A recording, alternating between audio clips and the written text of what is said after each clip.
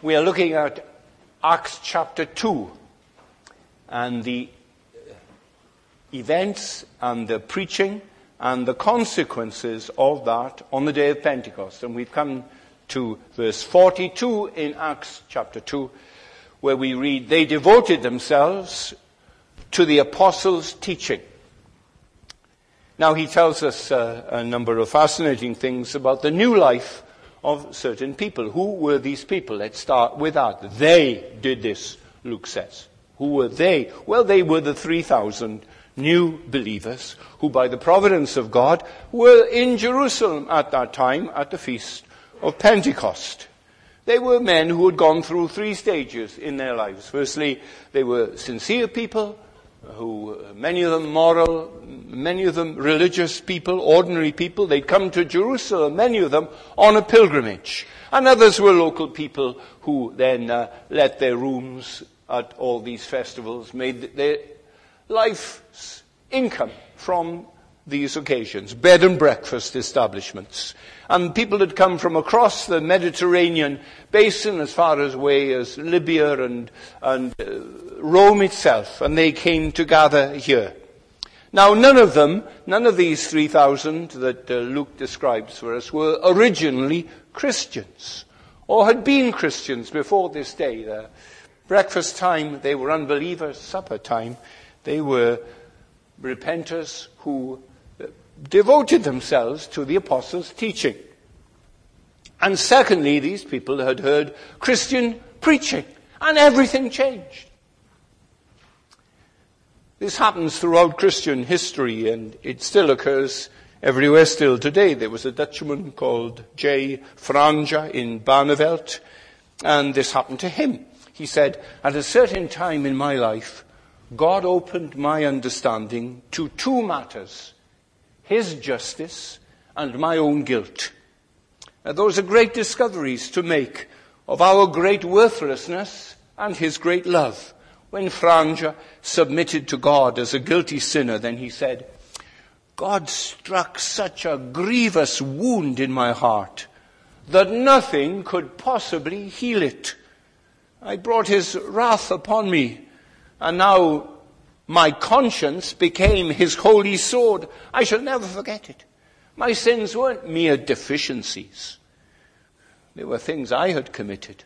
I'd made onslaughts against God's crown and justice." Oh, it's a terrifying experience to discover one's lost condition and to lie there in it.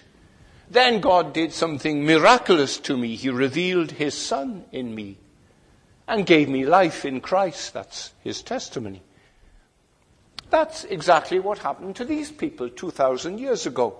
They listened to Peter. They heard the gospel message. They experienced the justice and condemnation of God. And we are told, verse 37, they were cut to the heart and said to Peter and the other apostles, "Brothers, what shall we do?" Peter replied, "Repent and be baptized, every one of you, in the name of Jesus Christ, for the forgiveness of your sins." And they accepted that message and were baptized. It's these people then that Luke tells us, they devoted themselves to the apostles' teaching.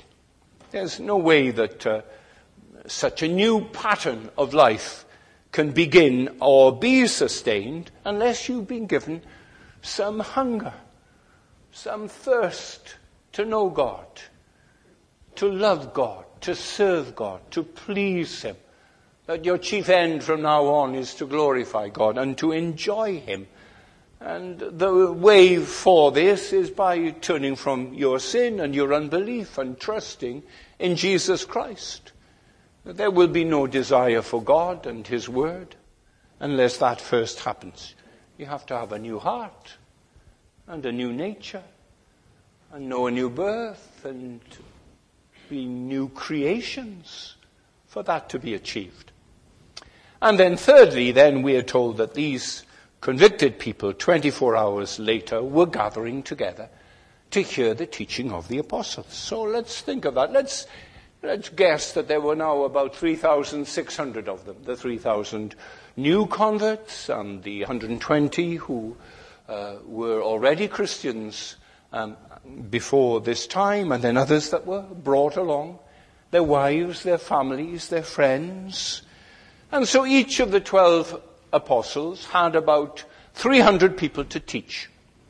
And so they met along the walls of the city, in the shade of the trees. They met in the olive grove of Gethsemane. They met in the north and south and east and west of the city. They were scattered through the city, hundreds of them, and they began to meet.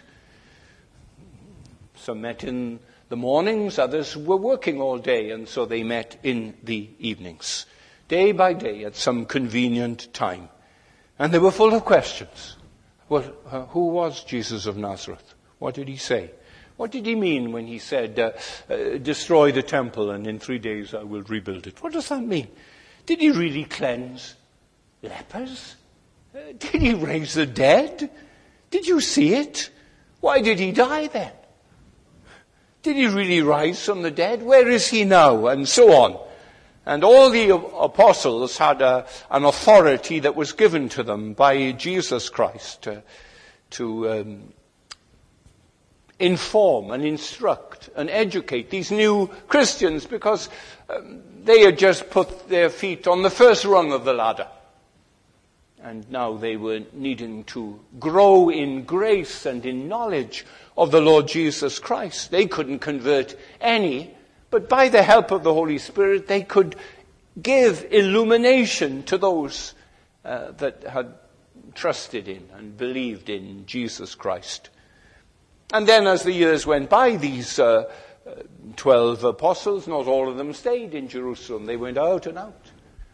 Peter, we know, went to Bithynia and Cappadocia and Asia, in Turkey, and he was a preacher there. And eventually they wrote down the Gospels, the 4 Gospels, and the life of the Lord Jesus. So we go back to the fountainhead. We read one of those Gospels this morning, and the window, it opened up in a day in the life of Jesus Christ, the Son of God. And so there are gospel pulpits all over the world today, in every continent. And there are individual Christians who say the same things. There are parents who teach their children. And there are Sunday school teachers who instruct their classes. And I'm teaching what the apostles teach about Jesus Christ.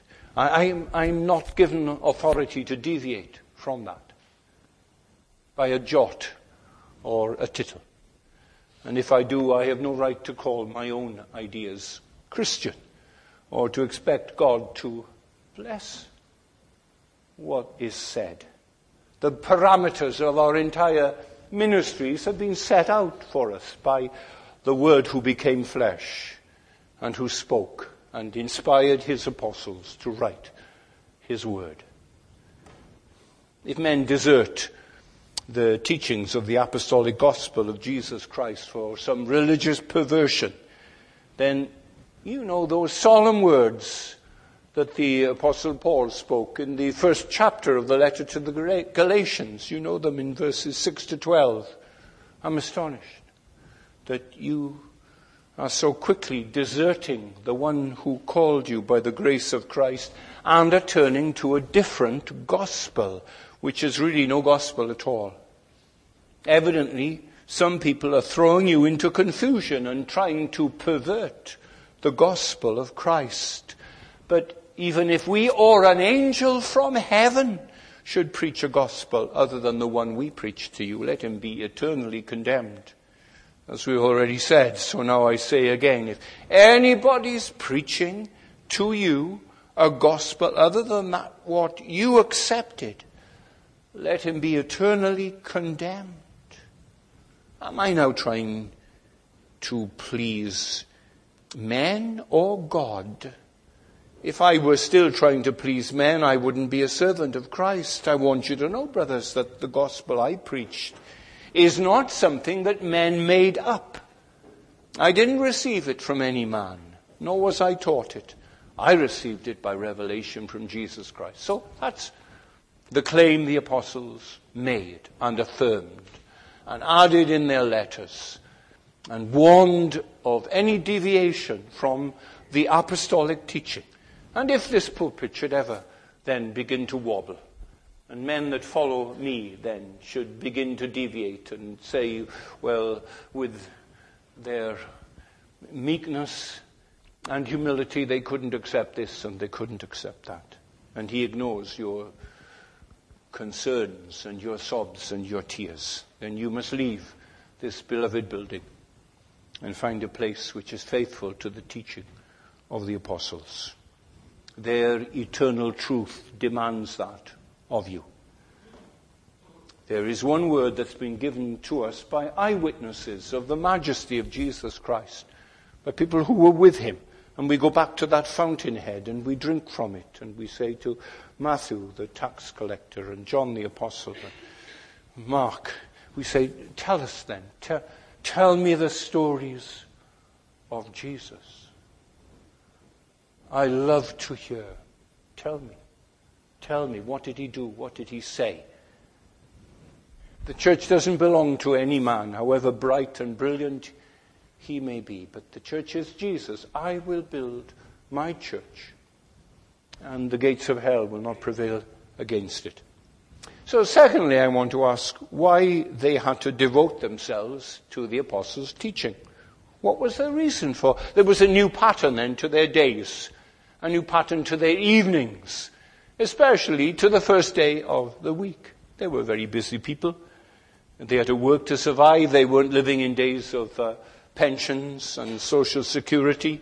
There was no national health service, and they had to support their elderly parents themselves. And yet they found time now, in the midst of all this routine of their life, to go and sit and listen to apostles' teaching. Why? Well, firstly, to rid themselves of wrong ideas. They were just beginning. They were just baby Christians. And they were bringing into the kingdom of God tons of muddle and rubble from the traditions they had received from their fathers. They had muddled views of who God is and what they were to do with their lives as Christians. They had strange views of the attributes of God, and they needed clarification. They needed the clouds that were hiding his beauty and glory to be blown away, and the apostles could do that. They had confused views of forgiveness. They thought, well, all our past sins are forgiven, but the sins of today, last night, oh, well, I've got to do something to get rid of those. They thought maybe there are many roads to God, and there is just this one road, Jesus amongst many others, and they were wrong there. Or they brought Jewish food laws into the kingdom of God, or their culture's views of women and their subordinate role, and they needed to be helped there too. On top of this, in every heart, there's a bias. In the best man and the best woman here this morning, the oldest, most mature Christian, he fights with a bias. The good that he would, he doesn't do. The evil that he wouldn't do, he finds himself doing, and he says, I'm a wretched man, aren't I? I'm a failure. We think, we act in ways that are displeasing to God. We pick up then the culture of which we are a part, and we need to come here each day and gain new understanding. Because we're still saying, yes, but... Yes, I agree, but... And we need to listen to different men. We need to expose ourselves to different teachings of the same Bible. That we mustn't be people who say, I can only hear what Peter has to say, or I can only hear what Matthew or Paul has to say, and I can only learn from my favorite preacher. You can learn from James and Jude and Matthew and the writer to the Hebrews and so on. They have much to teach you. And we often feel when we go to church, we forget what we've heard. And you're thankful that you've got a copy of today's sermon to take with you. And you can look that up, but you forget so soon. And you say, my brain is like a sieve. But after a sieve has been put in water and washed and cleansed and lifted out and all the water drains out, it's a cleaner sieve. And that's the purpose of our gathering together and hearing the teaching of the apostles on Sundays. You remember how Jesus prayed for us. In John chapter 17, he prayed, sanctify them, Father, sanctify them through the truth. Your word is truth. And that's why we come to just again get our priorities right and grow in understanding and see that some of the things that we believe are really erroneous. And secondly, we gather to hear the apostles' teaching to enable us to make wiser choices in the future. They're big choices, aren't they? Some of you students, a career, a place to live, a life partner, a husband, a wife. And you're going to meet people on your pilgrimage, and they are going to have bright eyes and shining faces, and they will speak to you with glowing intensity about the blessings that they've discovered from certain things that they've experienced and learned. And if you know the teaching of the apostles, then you will be delivered from gullibility.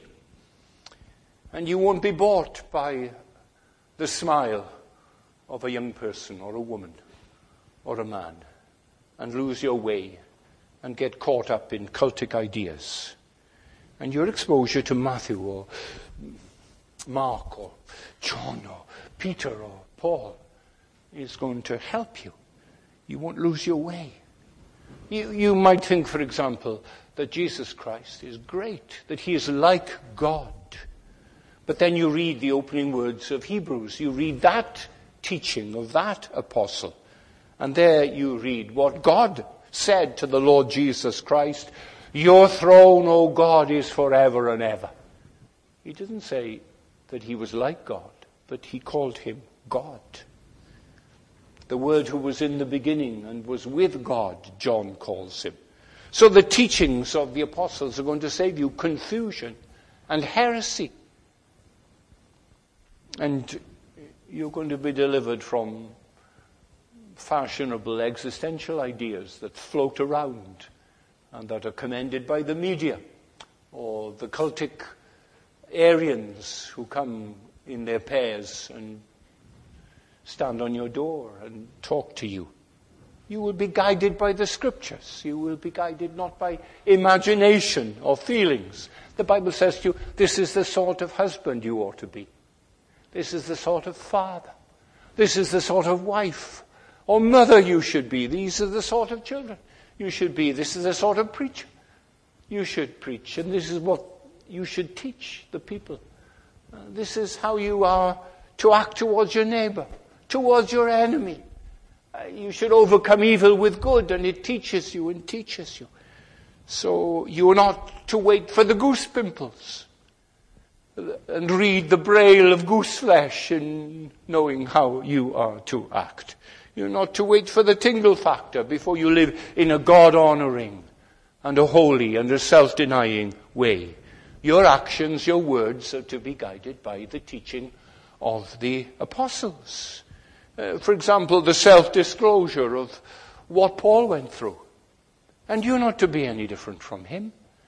And you are to find the same grace that he was given will be operative in your life, whatever might come in the crosses and losses that God decrees for all of us, because that's the term of discipleship. If any man will come after me, let him deny himself and take up his cross and follow me. And by the teaching of the Word of God, you learn guidance. R.B. Kuiper speaks about a farm laborer. And this farm laborer, he was just fed up of being a laborer.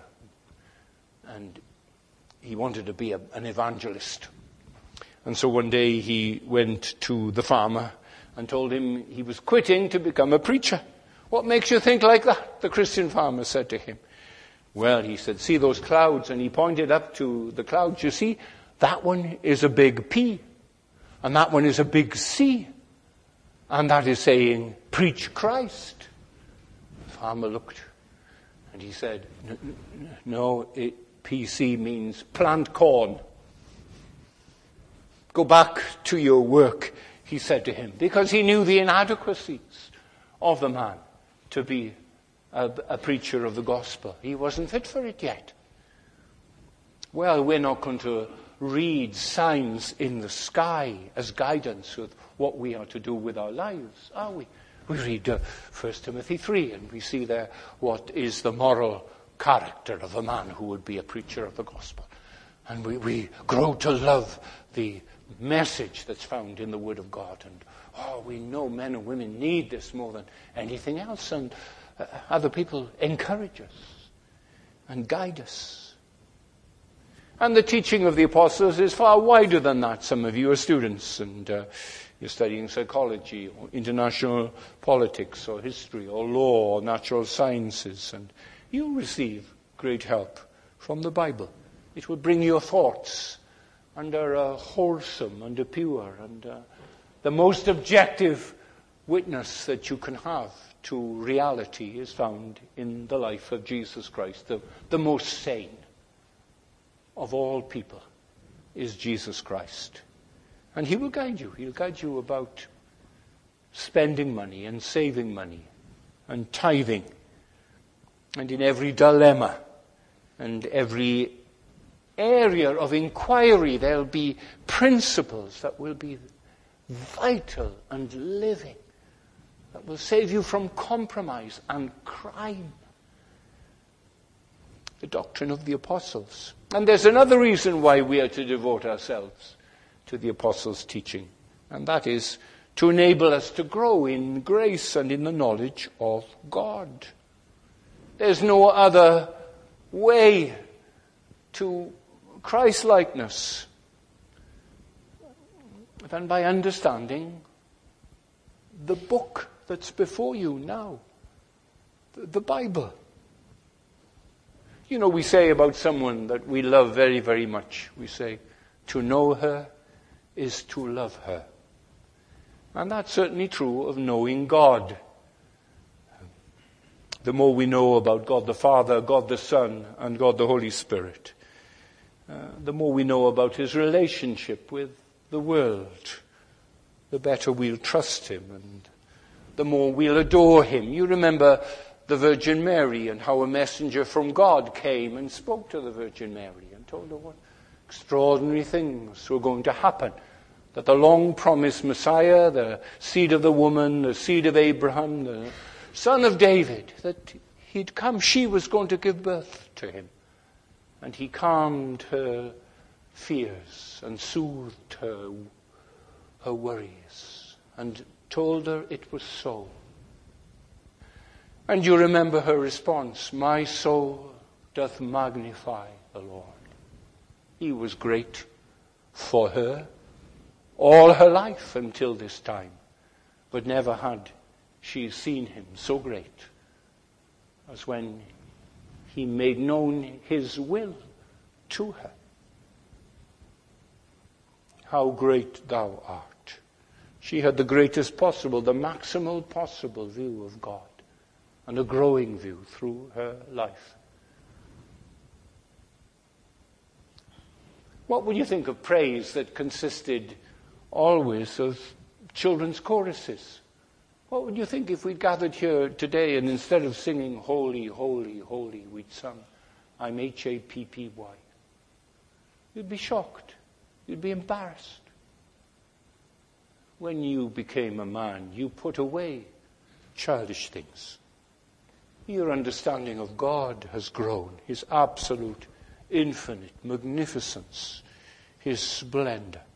Your problem is, how can I sing that majesty that angels do admire, my little voice?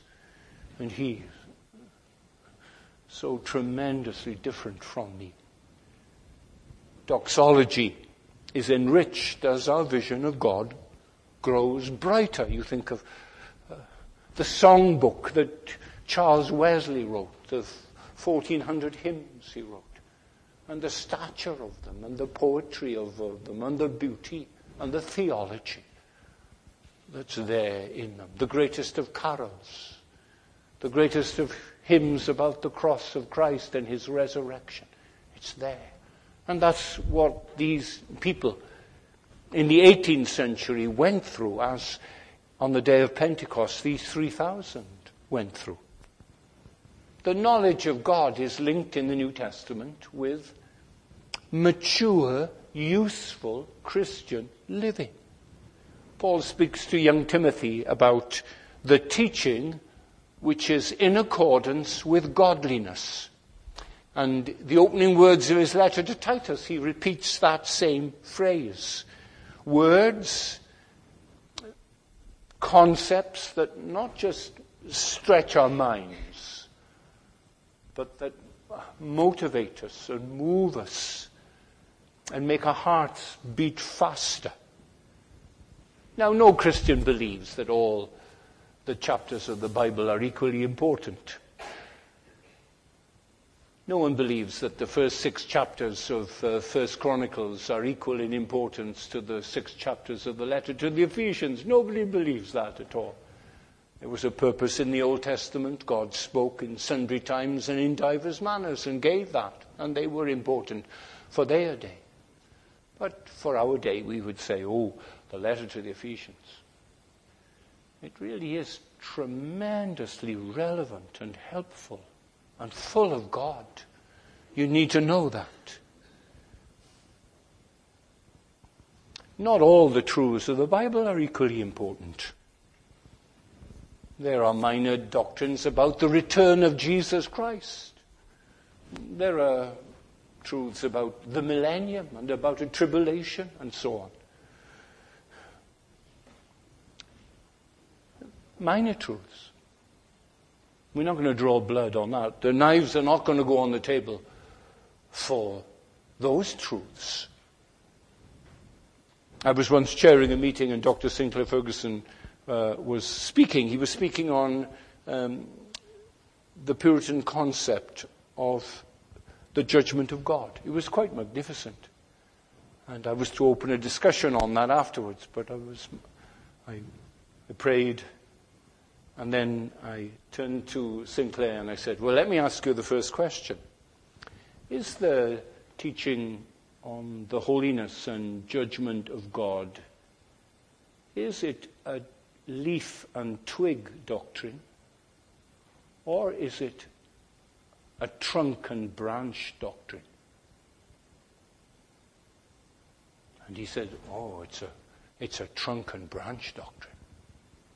That is, it's a doctrine of major significance. Well, how do you tell the difference then between trunk and branch doctrines and leaf doctrines? Well, a trunk and branch doctrine is one that has significant impact on our thinking, on our judgments, on our relationships, on how we live our Christian life, how we think of other people, how we relate to them. A twig doctrine, like the Bible's teaching about a millennium, that has very little impact on how we live our lives day by day, how we react to other people. So the teaching of the apostles, especially the 27 books of the New Testament, the prophets in the Old and the apostles in the New, they are particularly helpful. And again we will turn to them.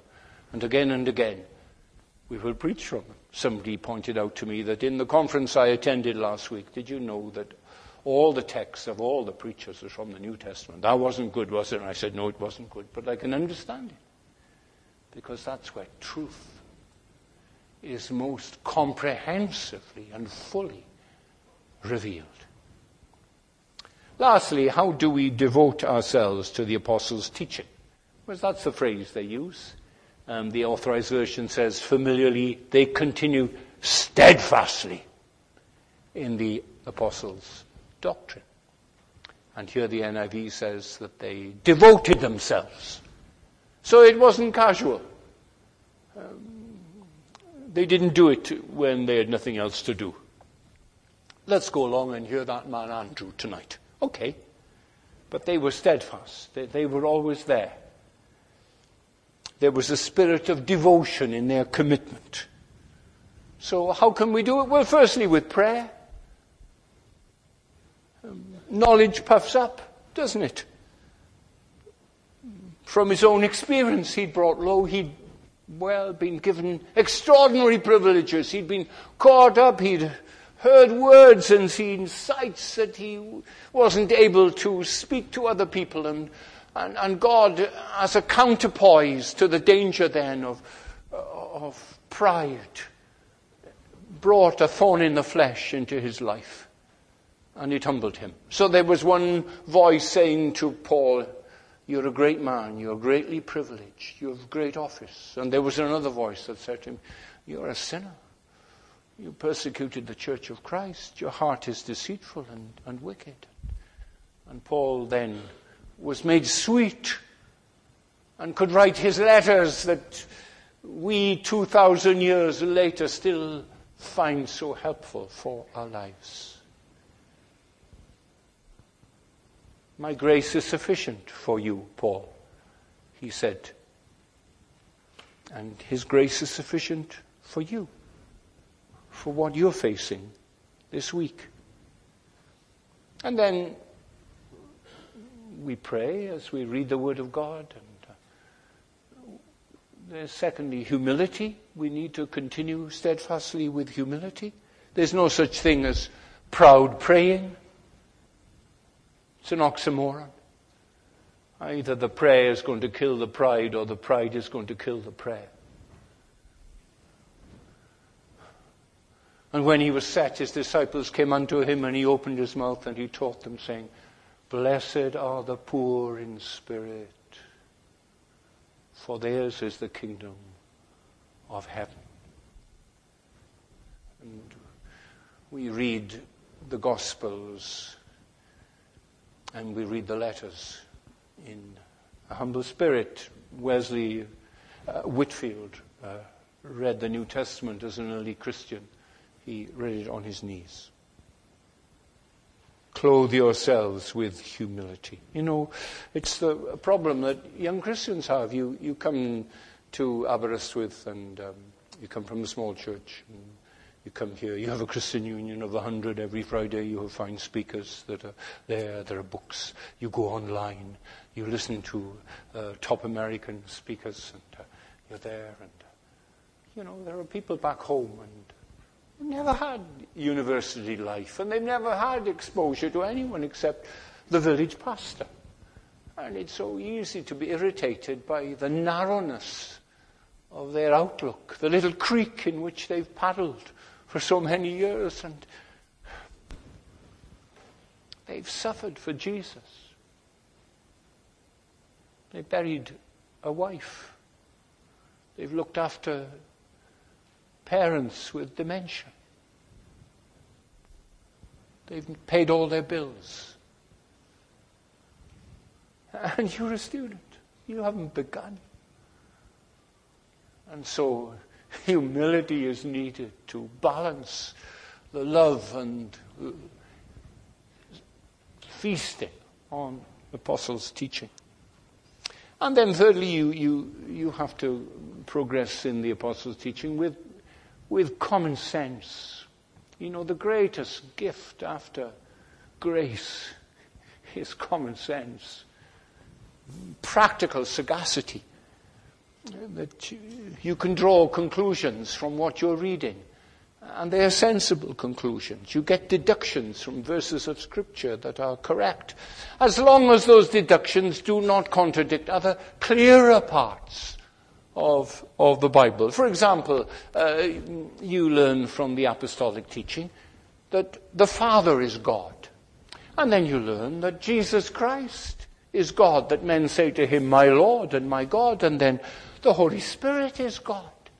So you say, there are three gods. But then you learn from James and Deuteronomy, you learn, "Hear, O Israel, the Lord our God is one God." There's only one God. So God then consists of three persons. The Father is God, the Son is God, the Holy Spirit is God, and yet there is one being who is God.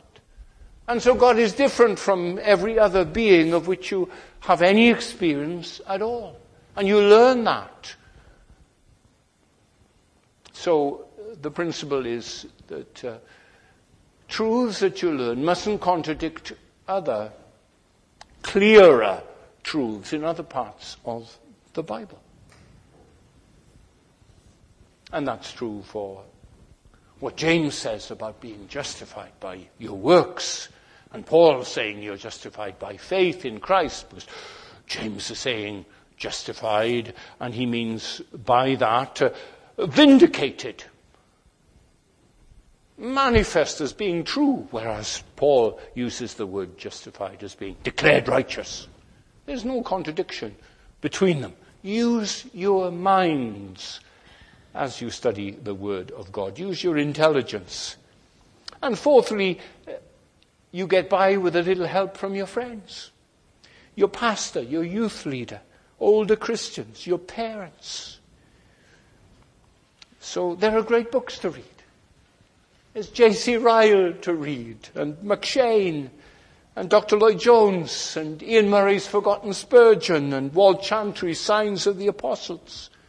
And they'll help you. They really will help you. Ask someone who's got some wisdom and experience, what book do they recommend on this problem? And then you read with meditation.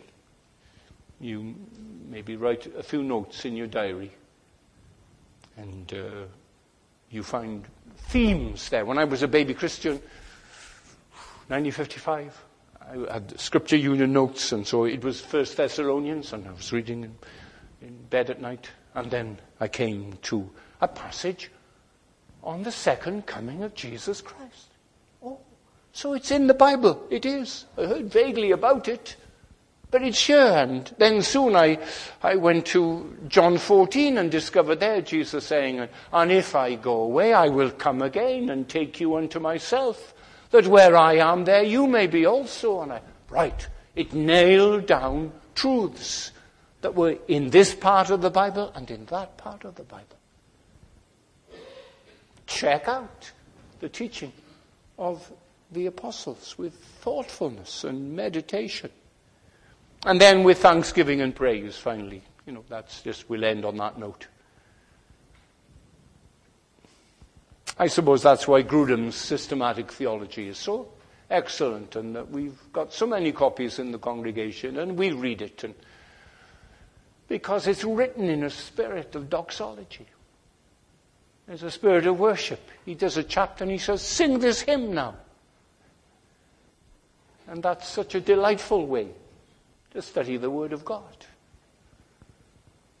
We cry with the psalmist, how precious are your thoughts to me, O God. Sometimes we just...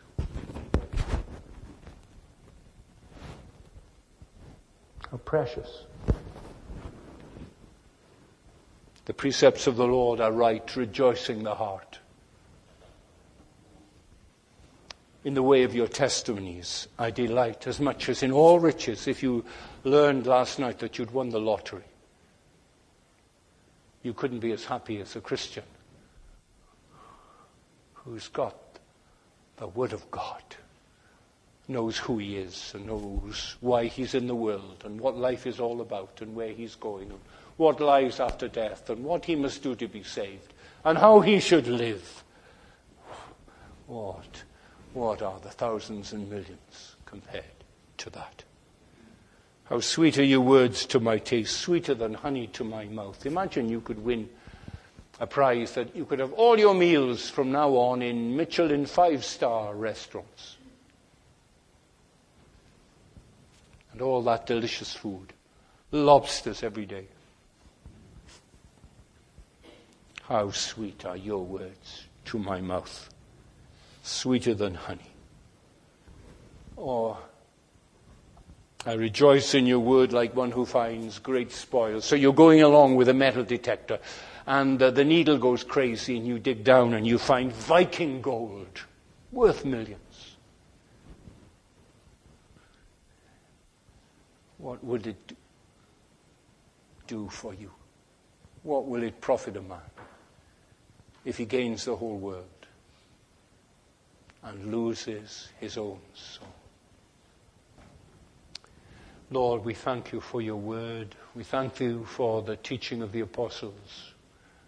We thank you for all the help that we've had from you as we've listened to sermons, as we've read your Bible together. Thank you for the books that are written and the counsels that we receive from Christian men and women. Thank you for the Lord's Day and the climax and focus of it as we gather around the Word. Do us much good, we pray, today, and make us a blessing to the people around us. We ask in Jesus' name. Amen.